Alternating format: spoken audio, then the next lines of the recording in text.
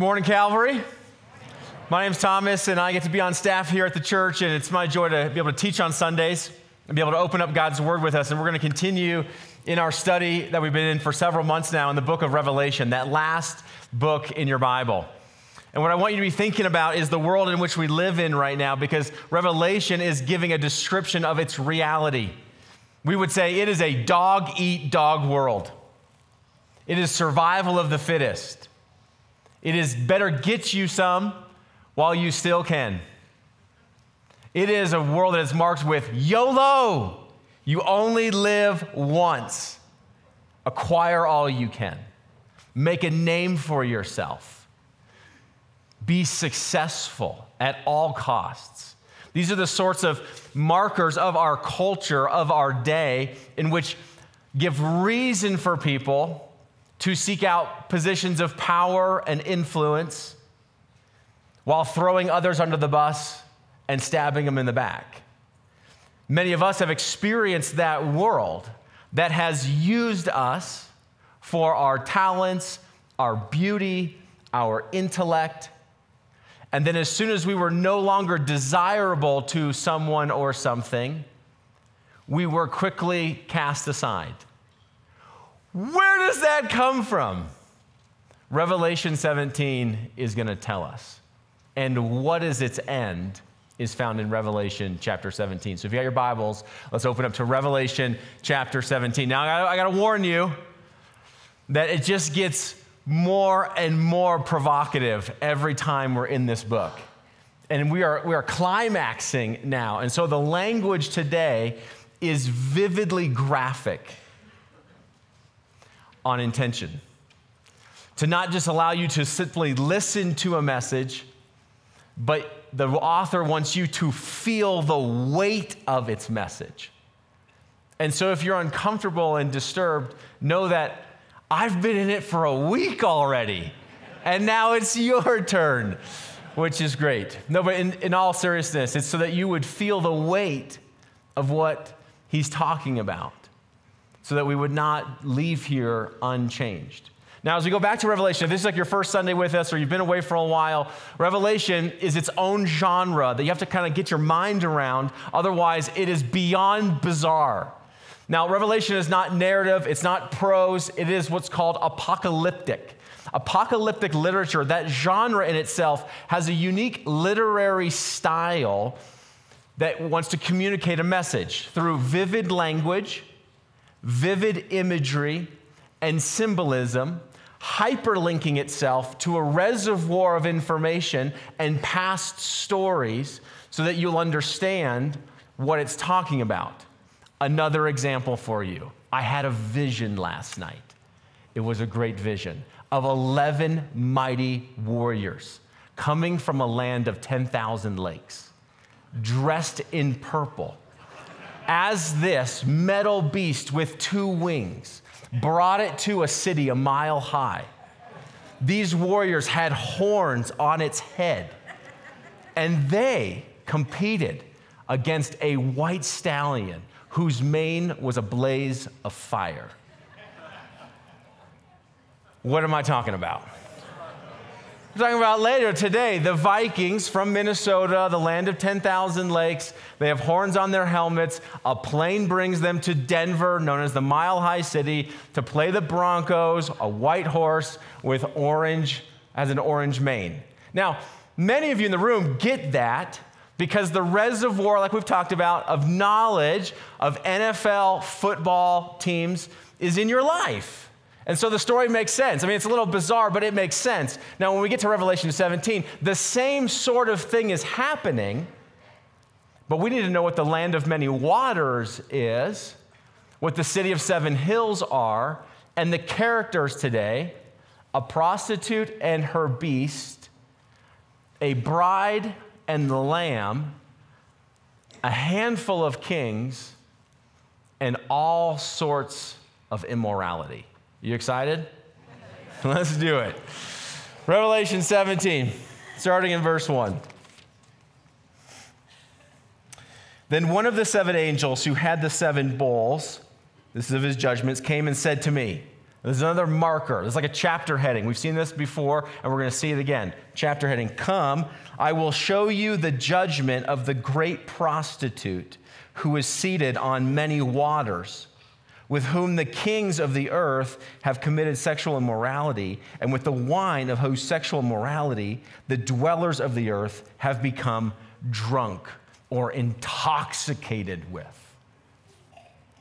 And he carried me away in the spirit into the wilderness, and I saw a woman sitting on a scarlet beast that was full of blasphemous names, and it had 7 heads and 10 horns.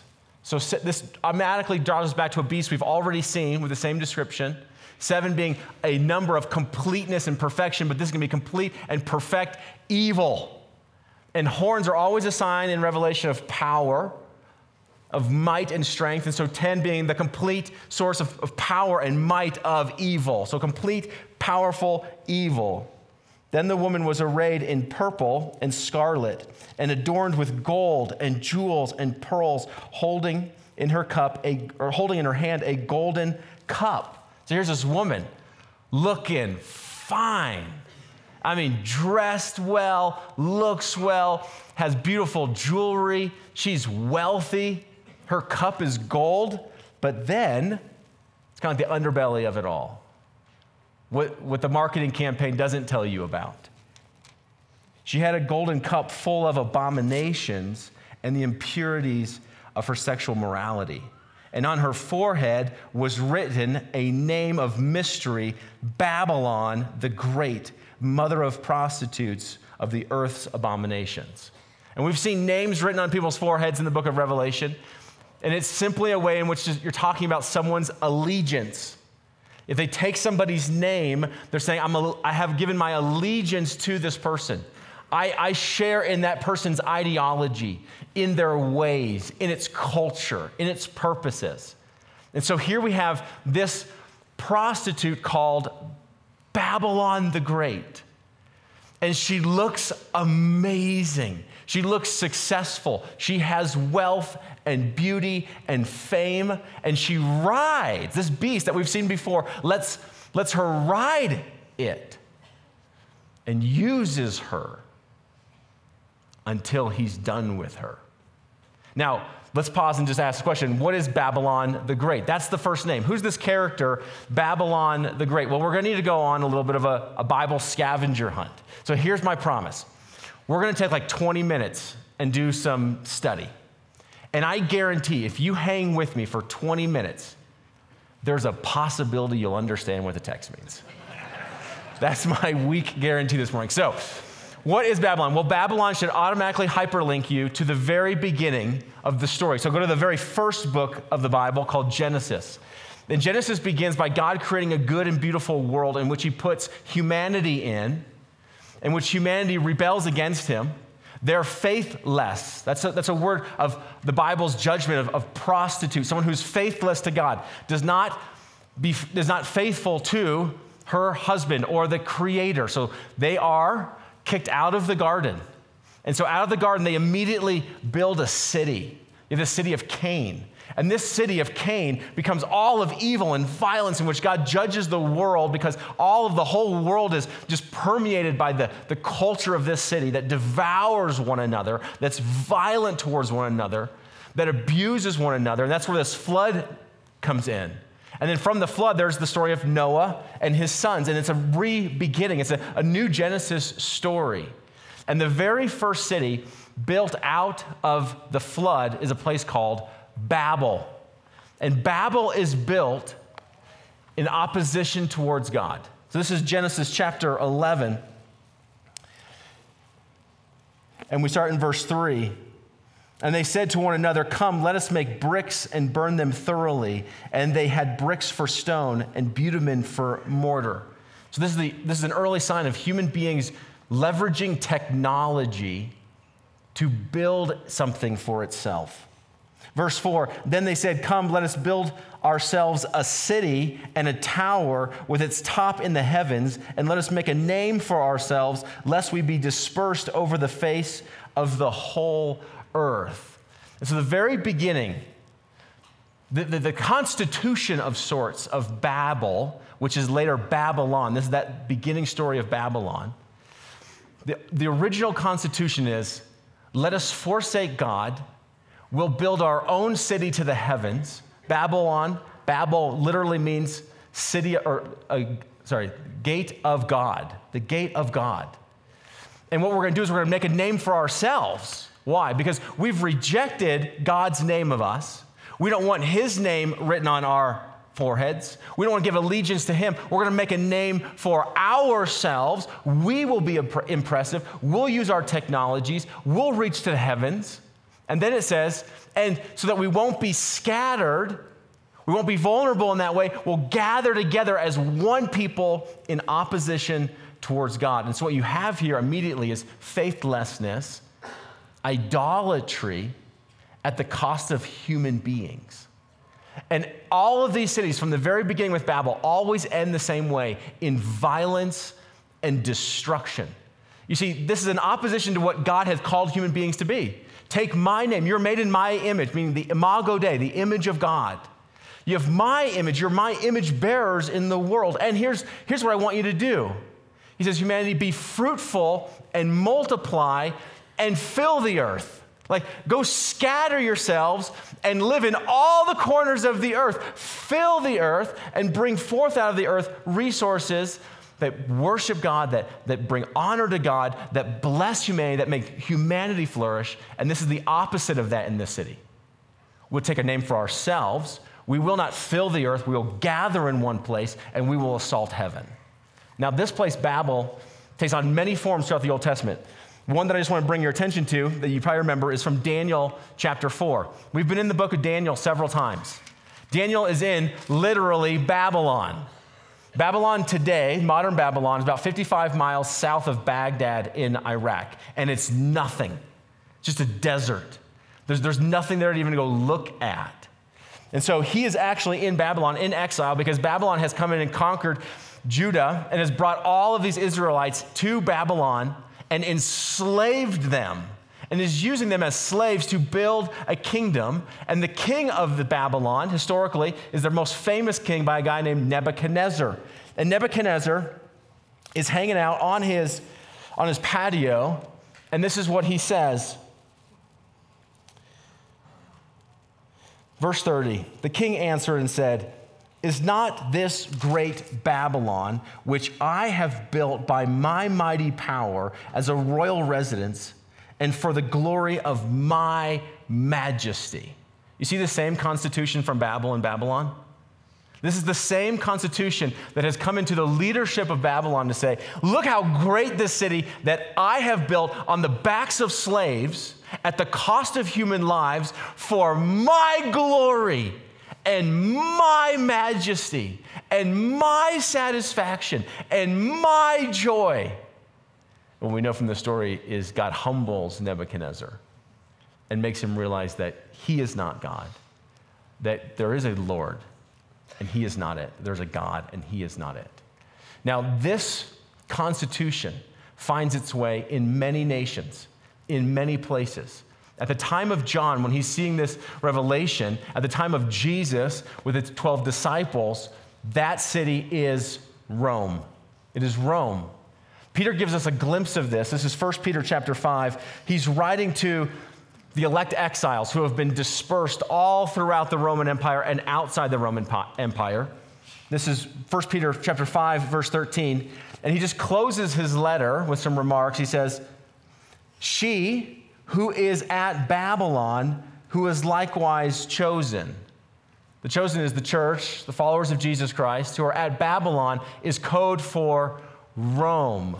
So he's writing to the churches in the diaspora. He's saying, the church of Rome sends greetings to you. This is language in which they would use of Rome. Babylon is this great harlot, the one who has seduced worlds to convince people that through any means necessary, they make a name for themselves, for their own idolatrous, faithless purposes.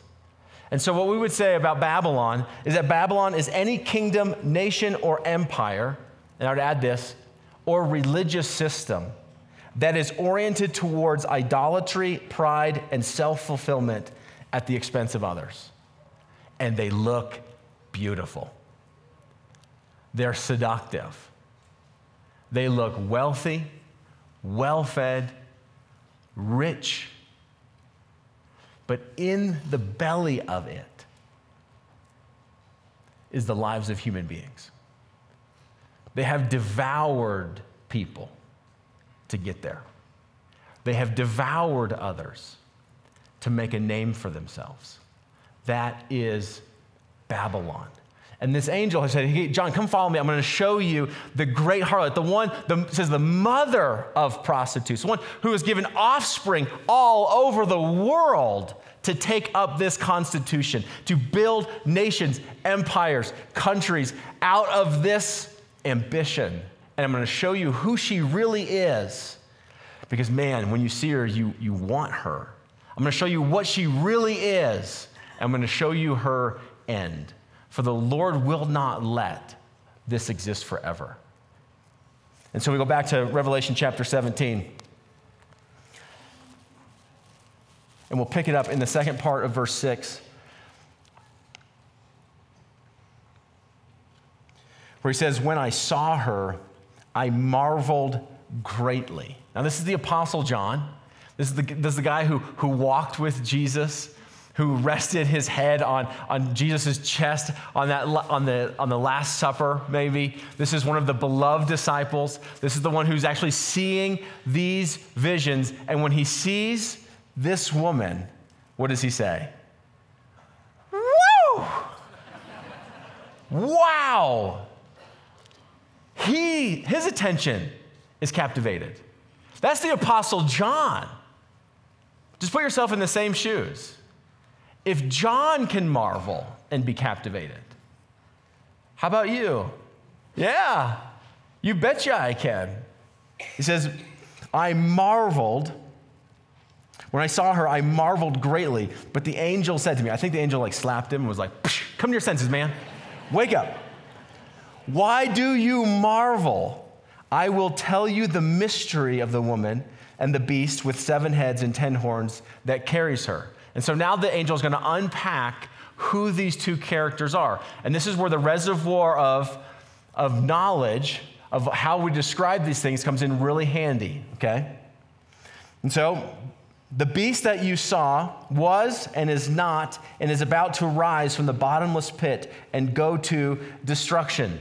This is a counterfeit of God. We've seen this before. Jesus is called the one who was and is to come, everlasting, eternal. This evil was and is not, it's been defeated. This is Christ on the cross. And it will come out of the bottomless pit again to be judged and completely destroyed. So I'm going to tell you about this beast who was and is not and is about to rise from the bottomless pit and go to destruction. That's where this whole thing is going. This whole thing is going to an end, to be destroyed. And the dwellers on the earth, whose names have not been written in the book of life from the foundation of the world, will marvel to see the beast, because it was and is not and is to come. This calls for a mind with wisdom. The 7 heads are 7 mountains on which the woman is seated. Rome is called the city of 7 hills, or the city of 7 mountains. They would have festivals in the month of September to just feast on the idolatry of Rome. And so as soon as this angel says, okay, it's the woman of 7 hills, the city of 7 hills, it's like calling the mile-high city, and you know exactly what that is. So the city of 7 hills, 7 mountains, is literally Rome, but it's more than that. It's the mountains on which the woman is seated. They are also, so yes, it is of Rome, but it's more than that. They are also 7 kings, 5 whom have fallen. One is, the other has not yet come, and when he does come, he must remain only a little while. There's something that the angel is telling John that he is privy to that we can only give conjectures. And there are many conjectures of what this means. Either looking at the emperors of Rome, trying to add them up and figure out which one's which of the 5 and the one coming. Maybe it's kingdoms that have come on the earth of Egypt and Babylon and Assyria, Greece, Rome, and looking for another rebirth of Rome. Maybe, maybe not. But the main point is not simply who these kings and kingdoms are, but that they gather in unity against the people of God. That's the important thing, is that there is coming a climactic moment in which all of the nations, all of the countries, all of the places of earth will absorb the constitution of Babylon and try to assault the Lamb himself. So let's go back here in verse 11. As for the beast that was and is not, it is an eighth, but it belongs to the seven and goes to destruction. Again, the one coming, its ultimate end, no matter how good it looks, the end is destruction. And so verse 12, and the 10 horns that you saw are 10 kings who have not yet received royal power, but they are to receive authority as kings for 1 hour together with the beast. Again, this is the unity against the things of God, is that all of the world turns together against the people of God, against the Lamb himself. And their rule, I love this, their rule not only leads to destruction, but it is short. It's short-lived. In verse 13, these are of one mind, and they hand over their power and authority to the beast. So all of these kings, everything that's coming together, comes together in unity. It's a unified assault against God and the things of God. It's back to Babel. It's let us gather together, make a name for ourselves, and we will assault heaven. Again, it's the constitution of Babylon, Rome, coming at the end of the age. Verse 14, they will make war on the Lamb, and the Lamb will conquer them, for he is the Lord of lords and King of kings, and those with him are called and chosen and faithful. Now, who's the Lamb? We've looked at this several times. Is Jesus. Yeah, Jesus is always the right answer at church. The Lamb is Jesus. Remember, John the Baptist sees Jesus and he says, behold, the Lamb of God. There's the Lamb of God that takes away the sins of the world. So the Lamb is Jesus, and those who are called and chosen and faithful are the ones who bear the name of the Lamb on their forehead, those who are believers and follow Jesus Christ. Verse 15, and the angel said to me, the waters that you saw where the prostitute is seated are peoples and multitudes and nations and languages. Again, a repetition of 4, number 4 being that for completeness of the whole earth. And so she's throughout the whole earth. This isn't just in one location. This is throughout the whole world. And the 10 horns that you saw, they and the beast will hate the prostitute. They will make her desolate and naked and devour her flesh and burn her up with fire. Now, hold on a second. The chapter opened, and this great Babylon and all of her beauty and wealth was riding the beast. And this beast is characterized as the adversary, the animated adversary of God. And the beast lets her ride him. They both share like the scarlet color until the beast is done with her. And this is a picture of our world. It's a dog-eat-dog world. The world will let you ride her, making a name for yourself in opposition towards God until it's done with you. And then we'll turn and devour you, for that's what evil does. Evil eats itself. It eats its own. That's what it does. You see here in verse 17, for God has put it into their hearts to carry out his purposes by being of one mind and handing over their royal power to the beast until the words of God are fulfilled. God just simply pulls back the restraint and says, I'm going to let these kings, these beasts, do what they want. You know what they want to do?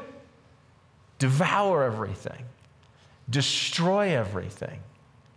And he allows it to happen so that evil defeats evil until he comes and defeats it permanently and will bring his new kingdom. Verse 18, if any of us were confused, it's very clarifying here. The woman that you saw is the great city that has dominion over the kings of the earth. We call them world leaders. It's like, man, why do these world leaders, or why are they always fighting with one another? Taking its citizens and taking them to war. devouring its citizens. Oh, it's because they have the constitution of Babylon in their heart. And we long for God to come make things right. And so chapter 17 is all about this harlot, this prostitute, and the beast that uses her and then devours her. That is being in the world system. Now, I told you there's another woman. The other woman is a bride. And the bride is marrying the Lamb. Now, we don't have time to go into it today. We're going to get there in a few weeks. Go over to Revelation chapter 21. Again, here's one of those chapter headings that we saw. Then came one of the 7 angels who had 7 bowls full of the 7 last plagues and spoke to me saying, come, I will show you the bride. So he said, come, I'm going to show you the beast. Come, I'll show you the prostitute. Now I'm going to show you another woman. I'm going to show you another animal. I'm going to show you the bride of the Lamb. Come, I will show you the bride, the wife of the Lamb. And he carried me away in the spirit to a great high mountain and showed me the holy city, Jerusalem, coming down out of heaven. He says, you don't want to belong to this harlot. You want to come out of her. And you want to belong to the Lamb. The Lamb is Jesus Christ. The Lamb is the one who said, I love the world in all of its mess, that I would come into the mess, into the great city, and allow the great city to even crucify me, so that I could forgive the sins of the great city, Babylon, and make for myself a bride. And unlike the beast that kills the prostitute, the Lamb lays his life down for his bride. The Lamb gives up his life. He doesn't take life, he gives up his life. And the Lamb is radically generous, not selfish. The Lamb is radically faithful, not faithless. And the Lamb is the author of life. And so what you have here in Revelation 17 is a picture of the world as we know it. Dog eat dog world, survival of the fittest. Be ready to be stabbed in the back or run over by the bus. Be used for your talents, successes, looks until the world is done with you. Or here's another vision for your life, is love the Lamb. Receive grace of Jesus Christ, who died for you and loved you, and you would be called his bride. And your beauty would be that of a bride, spotless, pure, dressed in white. And what it goes on to say is that there's a new city that's this heavenly city of Jerusalem, this heavenly city that comes to earth that is actually a city that doesn't exploit its people, that doesn't end in violence, that looks like a wedding feast of joy and life and creativity, a place of music and art that is everlasting. And so what you're having here is a picture of 2 allegiances again, of 2 futures again. And you have to ask yourself, to which one do you belong? Are you a citizen of Babylon, or are you a citizen of heaven? Are you marked by the beast and its harlot, or are you marked by the Lamb as his bride? The Lamb loves you. God loves you and has come to give himself up for you so that this would be your future. There's nothing that you have done in your life or could do that would keep you outside the grace of Jesus Christ. He has died an all-sufficient death so that anyone in this room, in our community, in our world, if they so want to belong to the Lamb, they can by the means of grace. And so this is where Paul says in Philippians chapter 3, where he talks about our citizenship. And this is our question, is will we follow the Lamb and be citizens of heaven? Or will we follow Babylon and continue to be citizens of this world? But what Revelation 17 tells us is that whole system is coming to an end. If you want to know how this system comes to an end, that's next week. But I'm going to have the worship team come now. And we're going to close just singing that song that we did this morning, that we wait as a bride for Jesus. And our waiting is not idle waiting. As a bride, we are busy in the family endeavor, that we become radically generous with those around us, not selfish. We become radically generous because the husband we're marrying was radically generous with us. That we love those, even when there are enemies, we love them. Why? Because he first loved us when we were his enemies. And we are willing to give our lives away in sacrificial love to others. For that is what the Lamb has taught us to do. And so would you all stand? And we'll conclude our service by singing.